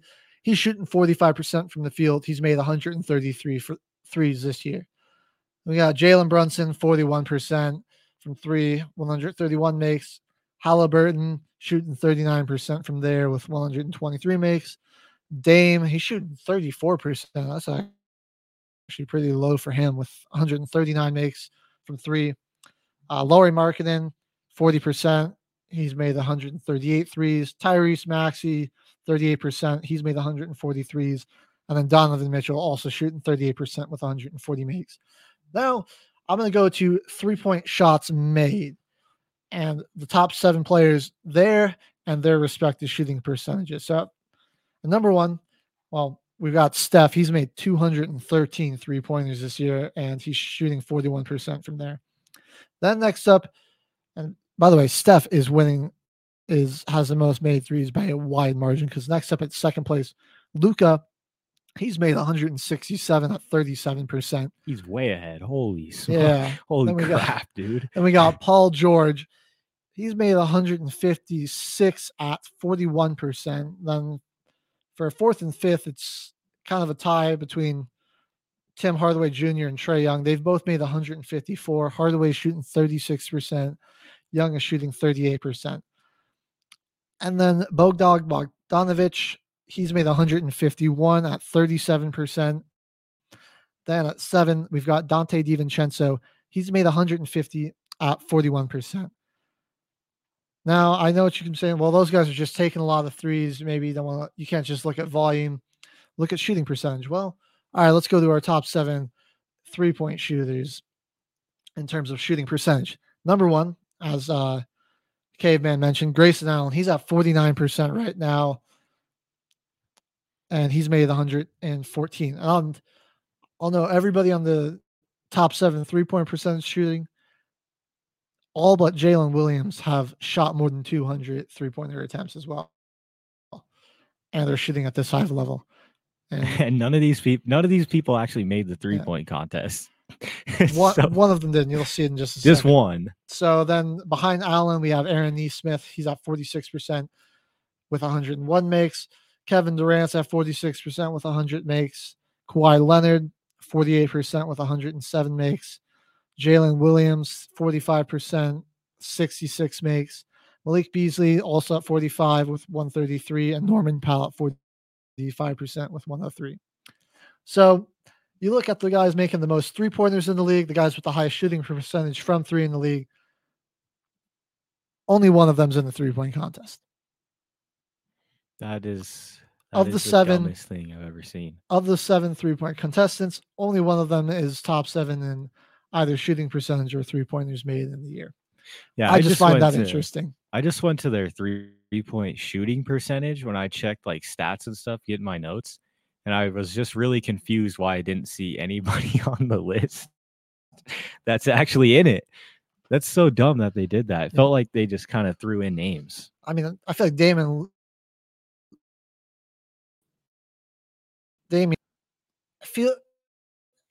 now it just feels like we're just trying to give it to the big names, like Brunson, Lillard, Markkinen, Halliburton, all up there, Mitchell. I mean, like most of these guys are also playing in the All-Star game.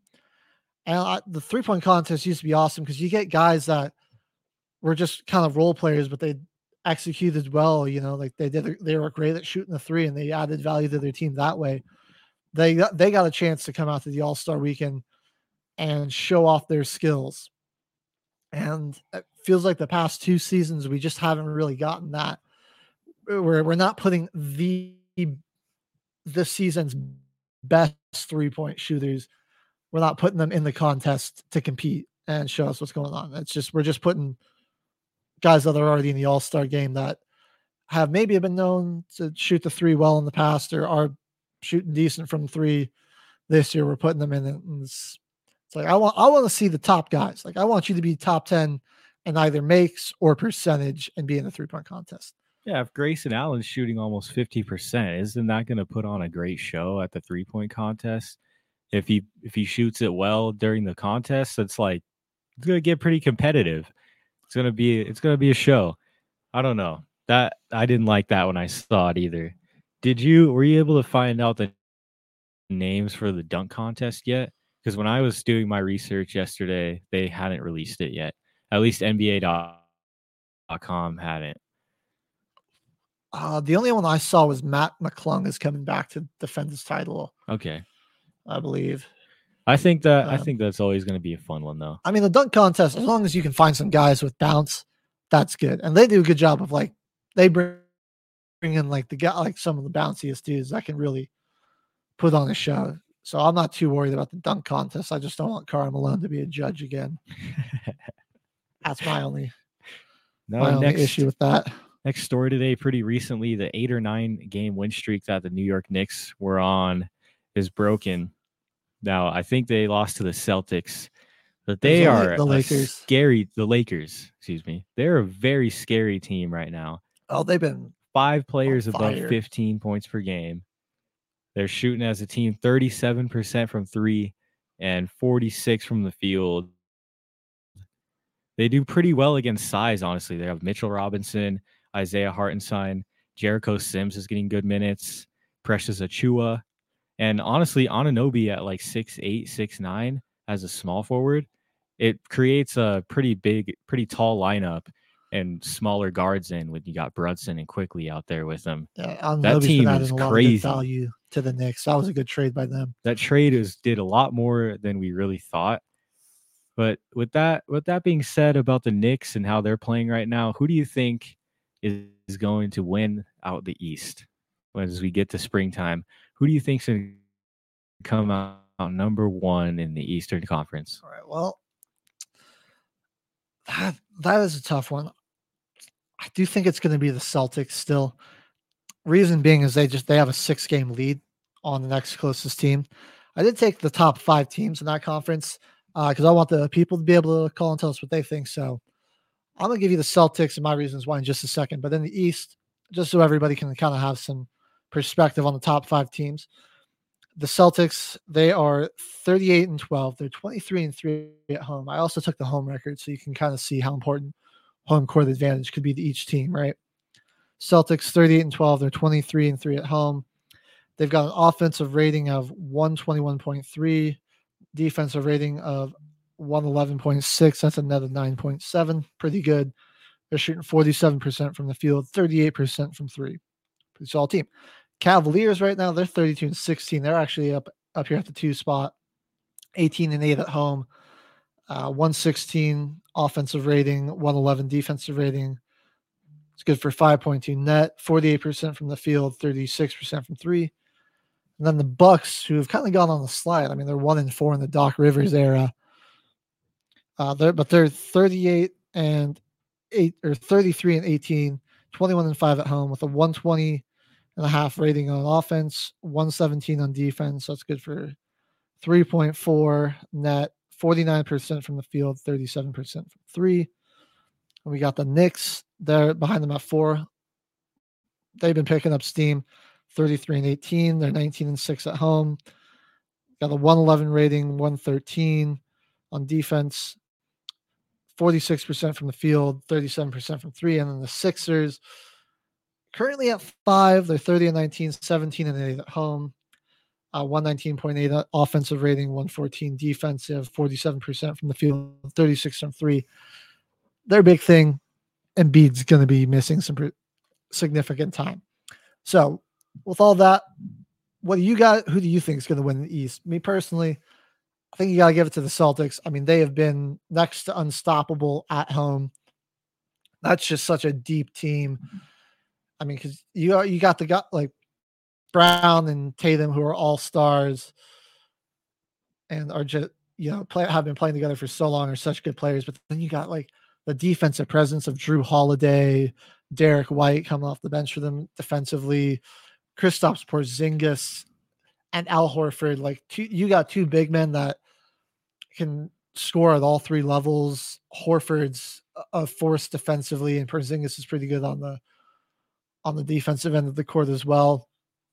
It's just such a deep team that they have a big lead on everybody that I don't think anybody's going to be able to catch him. I agree with that. I'm thinking either Celtics, if they keep their win streak, if they get that win streak back up and at home, the Garden, one of the hardest places to win in. And I think with the momentum of having a number 1 seed, they'll probably do much better in the playoffs than they have in the past. I think the Celtics are the close, very far ahead, number 1. And the 2 teams that are right there in the rearview mirror are Philly and New York in the East. What are your thoughts on So the the Nuggets West are right out now? of it now? They're in the West. They're in the West. Oh, my bad. Yeah, we're talking about the East right now, though. I don't know about Philly, man. With Embiid missing time, I don't think they're going to be able to win enough games to. They'll still definitely make the playoffs, but they're about 8 games back right now. You're going to be missing your best player. It's just going to be tough for them to rally. Yeah. And I mean, the Cavs have really gotten it going. They've won 4 in a row now, 5 in a row. The Bucks are kind of dropping, and the Knicks are picking up steam. So I think you're looking at probably one's going to be the Celtics, and then 2 and 3, and this is subject to change, but Cavaliers, Knicks. Right. It's about 9:35, so let's we'll go through, because I do want to talk about our mock drafts here for a little bit before we go into our final 2 segments. So who do you got for the Western Conference, though? Okay, well, I won't. Just to save some time, I won't go over all the ratings, but top 5 teams we got right now, and it is a 4-way tie for first between the Clippers, Thunderwolves, Timberwolves, Thunder, and the Nuggets. 3 of those teams, the T-Wolves, Thunder, Nuggets are 35 and 16. The Clippers are 34 and 15, so by default, they're in first place right now. All those teams have a pretty good home record. None of them have lost more than 6 games at home. They're all shooting 37% or better from 3 and 49% or better from the field. This one right now feels like a toss-up to me. I don't think the Thunder are going to win it because it's a very good young team, but I think down the stretch, it's like, do they have a true number 2 next to the Shea yet? They've got guys that have that potential. Chet, Jalen Williams, Giddey, maybe. It's just, but is that guy there right now? I don't think so. I don't think they'll have a true number 2 option to back up Shea there, to when it comes down to it, or him, like a lot of these other teams have. The Nuggets, obviously, they have Murray and Jokic. The T-Wolves, they've got Ant and Cat. And then the Clippers got their big 3 with Harden, Paul George, and Kawhi. So to me, it's almost impossible for me to pick somebody. So I got to give it 3 ways. It's either going to be the Clippers, T-Wolves, or Nuggets. Yeah. Who has the best chance? I feel like T-Wolves, because it seems like everything's starting to click for them. You've got a rising star in Anthony Edwards, but it's hard to want to bet against the defending champs, especially, they've been staying really healthy again. Knock on wood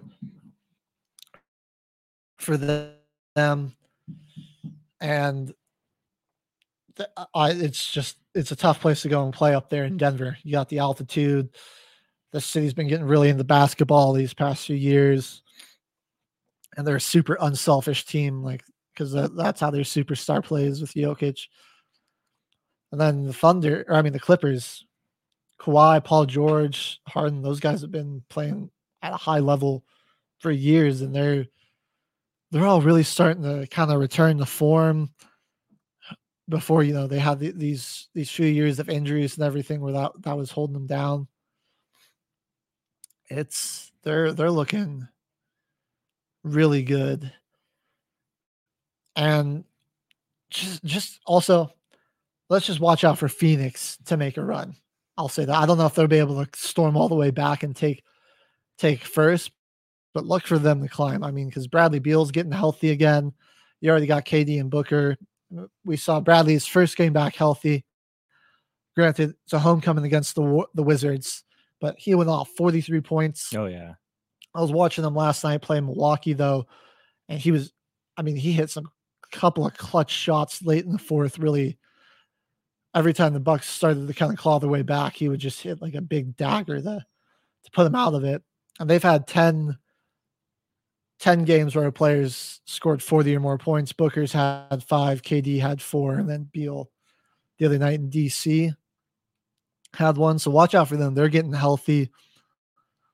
Kevin Durant, he's still got it. He's still playing at a high level. Booker, also, one of the best three-level scorers in the whole NBA. He can create a shot just about anywhere. And now you got Bradley Beal getting healthy. Keep an eye on the Suns as well. Oh yeah. And what's our time like, H Train? I think Denver takes it as well. Yeah, about 20 minutes. Okay. Then with that, we are going to head over and do our branching out segment this week. We've got some multi-sport athletes to talk about.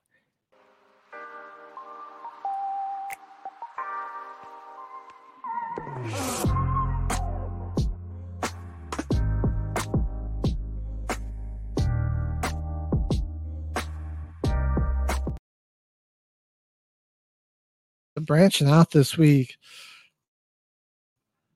we were inspired by Mookie Betts. This is actually all that inspired our bowling trick shots last week, but he bowled a perfect game at a PBA tournament. And we do have that clip. We have the last 4 shots here. And just watch how firm and straight Mookie's throwing these shots. Light mixer goes. Ball in his hand right now, according to Rob Gottschall. It's a symmetrical course, so it's really easy for him to control. He's a very control and feel player out in the lanes. And on these tougher patterns, you might sacrifice some carry once in a while for some control, but not right now for carry. 4 different animal patterns.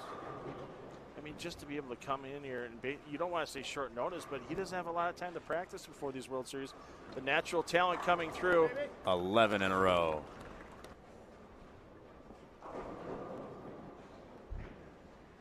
Boston Red Sox outfielder Mookie Betts on the precipice of perfection. 300 game for Mookie Betts.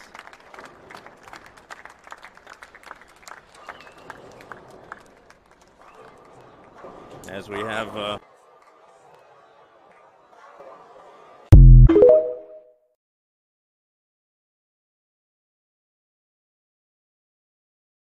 do that. That's pretty crazy.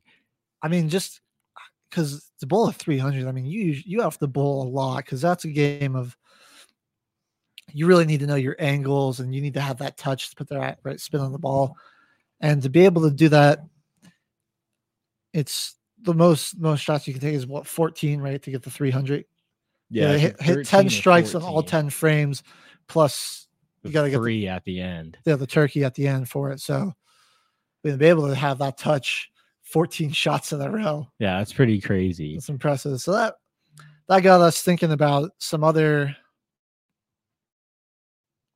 great multi-sport athletes or players that have had some big performances in sports that they don't usually play, or guys that have played multiple sports. Can we talk about Draymond first? First one that came to mind for us, because we're a couple of chuckleheads, was Draymond Green in the MSU spring game. Go ahead, roll that.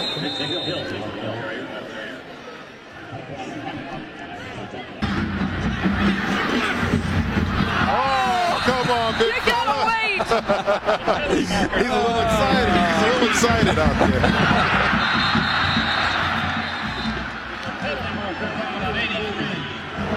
I don't like his stance really, but he's locked up. He's jammed. Oh, almost. Oh, we got interference. Hey, interference. There you go.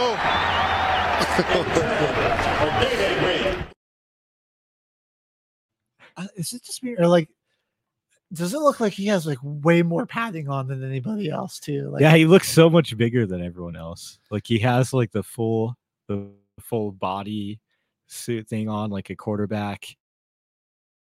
The giant shoulder pads. Yeah, it's just funny he just to looked see that. so out of place in there.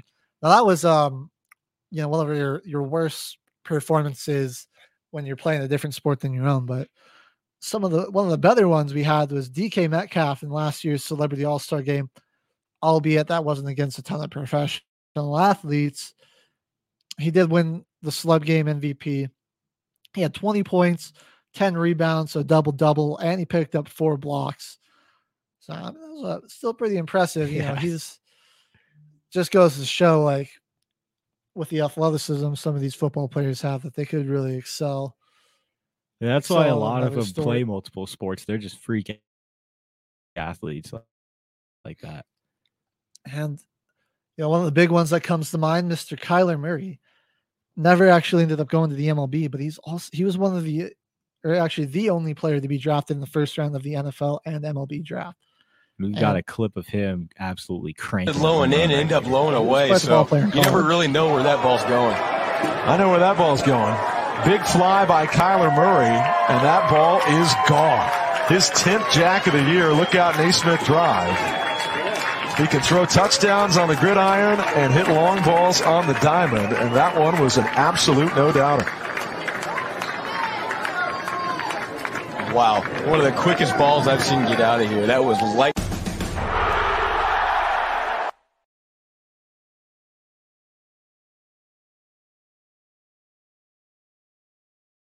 First round draft pick in both sports. I mean, I think the Cardinals took him number 1 overall, didn't they? Yeah, they did. Yeah. That is just it's pretty crazy to see that as well. Just the amount of skill that it takes. Multiple sports. Hasn't had like the most successful NFL career just yet, but we see there's a lot of upside in his game. He's kind of had to deal with some injuries and all that too, but he might be the hardest quarterback to sack with just how elusive he is. You remember, it was, I believe, week one or 2 of last season, and like it was like the longest 2-point conversion ever, where he like ran back like 30 yards. He's getting chased, still keeping the play alive. Like runs clear from like the right sideline, loops all the way back around to the left sideline, then like kind of leaks back up to the middle before finally just running towards the left end zone's pylon, the left of the end zone of that pylon, and getting the 2 points. It's pretty crazy. It was an untimed play, but I think that play like lasted like 33 seconds was the official. Who else we got timer on the stopwatch here? All right. Well, next up, I put Michael Jordan on there. We all remember he had that season in the minors. Actually did pretty good for himself. 88 hits, 3 homers. He had a batting average of .202. And, when he wasn't able to get back to the majors, he decided to return to basketball, went on to win 3 more championships. We all know his basketball achievements, but what could have been if MJ decided to stay on the basketball route? Definitely showed some upside there. The next guy I got here, though, another Heisman winner that never played in the NFL, believe it or not. It's Charlie Ward. He was a dual sport athlete at FSU, played football. He was a quarterback for FSU in the 90s, and he also played college b-ball. Won the Heisman Trophy in 1993. On his career in college, he had 5,747 passing yards and 49 passing TDs. And on top of that, he also had 889 rushing yards and 10 rushing touchdowns. He only averaged about 10.5 per game in college basketball.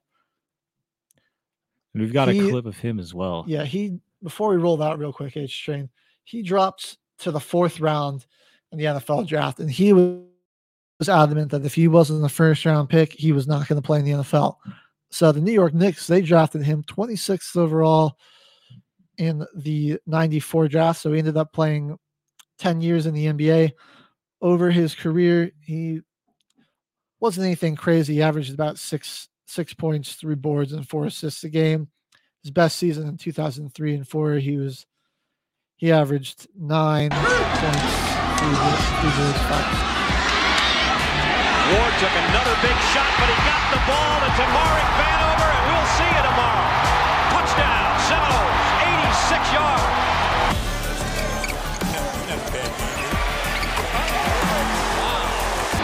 Blitz coming on it. Picked up. And Charlie Ward takes off. Ward inside the 10. Touchdown! It's a clear out for Charlie Ward. Working on best to win the game. Charlie puts it in! Charlie Ward with 2 seconds to go. Ward steals it. It's over. The Seminoles beat Duke for the first time in the history of the school.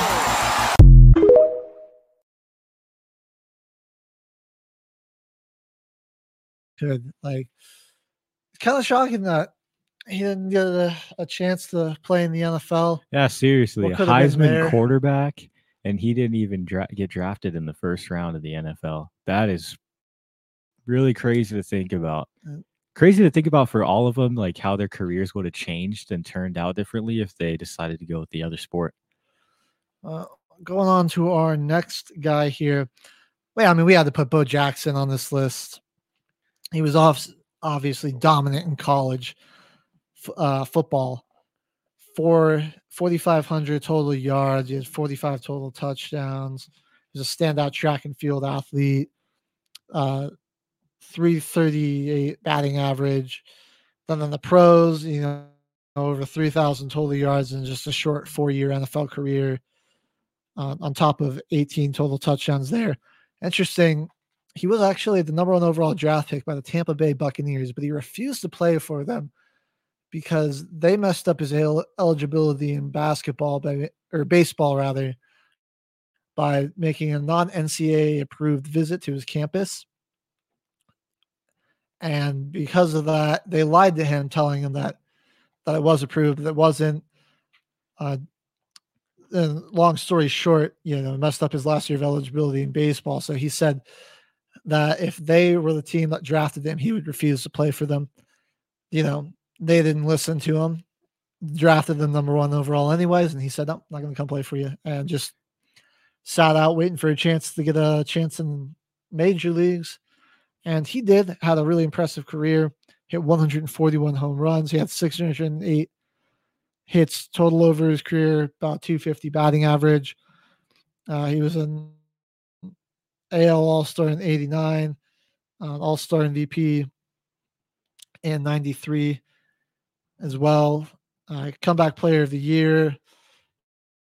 He had one 30-run season for 21 seasons and 2 seasons where he had 20-plus bases stolen. So a good career overall in both the pro football and pro baseball. Oh, yeah. And we've got about 9 or so minutes left. He's going to swing us over to our final segment of the morning, Ringside Chats.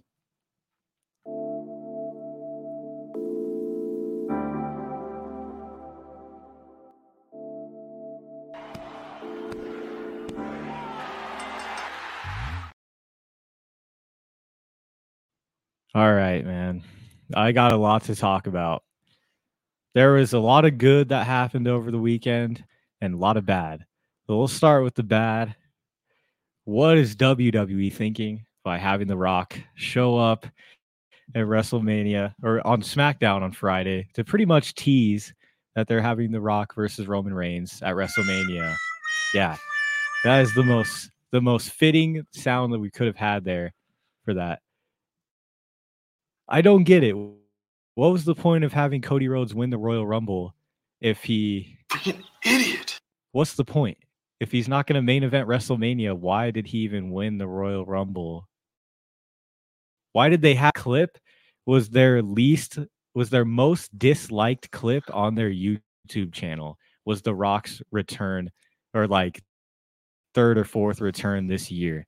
But I don't know. Keep in mind, this stuff happened after the sexual assault case on Mr. McMahon. Yeah, and honestly, they'd probably taken heat. Unfortunately, they'd probably rather take heat on this and be wrong rather than people focusing on the case. So it's like a PR stunt. I think it is, and I think that you're going to end up everybody's been saying it. We Yeah. want Cody, justice for Cody. Everybody's saying that they think they're going to turn it into The Rock being guest referee and then Cody being that would be god awful. If they do that, I won't even watch it. Here's my prediction. I think that 10 years ago we had the Yes movement with Daniel Bryan. Everybody wanted him to get the belts. It was the first unified, like he was the first double champ. I think it's going to be another surprise triple threat.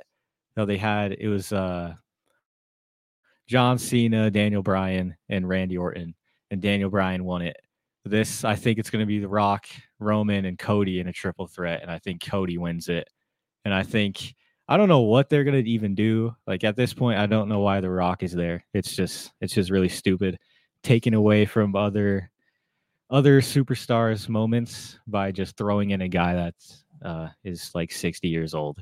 It's so stupid. But back to the good.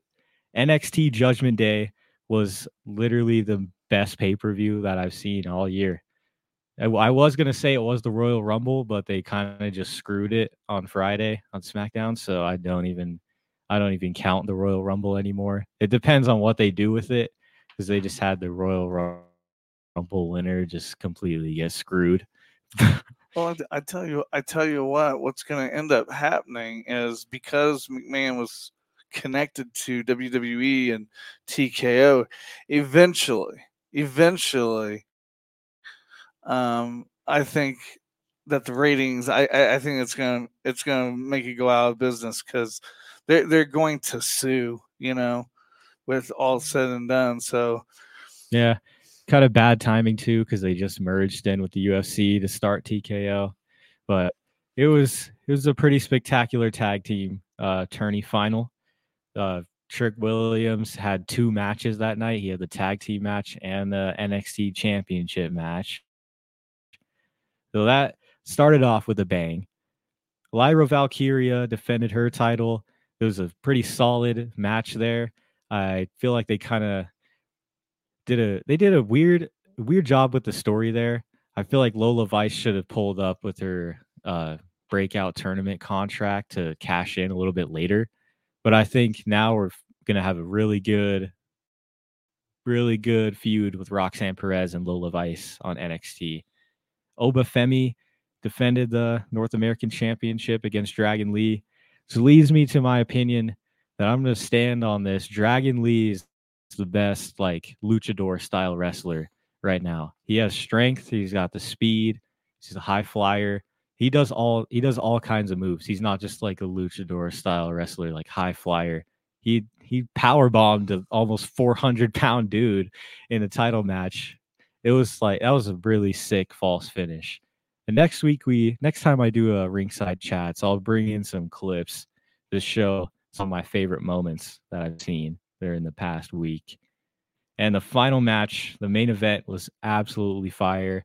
I tried to get the clips of the highlights in there, but it was the wrong video file format, so I couldn't get it in there. But that match was so good. I feel like Trick Williams should have won just because he's been on top of the game. Like, he's the best guy at NXT right now, and he doesn't even have a title. And he's most of the time, he's not really even in the conversation for the title. I feel like he's just like Carmelo Hayes' sidekick, which I don't know. I feel like he should have won, but they're playing out the storyline great.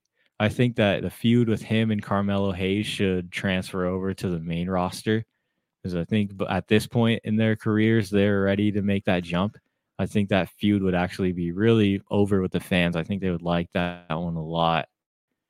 And I think both of them had their SmackDown debut on Friday as well. So not this weekend, but 2 weekends before on Friday, they debuted on SmackDown. So I think the jump for these guys to move up to the main roster should happen pretty soon. I think the other young talent that they're just bringing up into NXT right now has a chance to take the reins and lead NXT how it has been so far. I think the talent wise and the way that they actually write things, NXT does it much better than the actual main roster does. And I think that's just mainly because of the performers on NXT fighting for their chance to be on the main roster and be like the face of the company. I think that's why they take the cake with me. So Trick Williams, I hope he comes to NXT or comes out of NXT and makes a good reign, maybe United States champion. We'll see though. It's our last 60 seconds of the show, everybody. With HG and I, we want to thank everyone for watching today. We want to thank all our viewers. We appreciate you. All our voters as well. We got one on Team Caveman so far. HG, what are your final thoughts for today? Take us out of here with a bang. Well, one other thing I wanted to just cover before we left today was kind of crazy. Watkins, women's basketball for USC. Oh, yeah. Dropped 51 points in her team's win over number 4 ranked Stanford. It was 67-50. So she scored 51 of her team's 67. And Mackenzie Forbes had 12, while 2 other players had 2. What a performance by Juju Watkins. Yeah, what a game. So pretty insane. Her splits, she shot 14 of 26, 6 of 11 from 3, knocked down 17 of her 19 free throws. Dang. That's one of the biggest put the team on your back performances we've seen in a long time. All right. Once again, thank you to everybody that watched the show today. Podcast will be up on Spotify just moments after the show is over. We'll have a poll up for who you want to vote for, Team Caveman, Team HG, and Team Building Exercise. Thanks so much for watching, everybody. Have a good one. See you next time. That's the show for today, everyone. Thanks for listening. We'll be back next week with an all-new show. And remember, you can listen to us again and again. The podcast of this radio show is available right after we go off the air tonight, anywhere that you can get your podcast episodes. And thanks for joining us today. I'd like to take a moment to talk about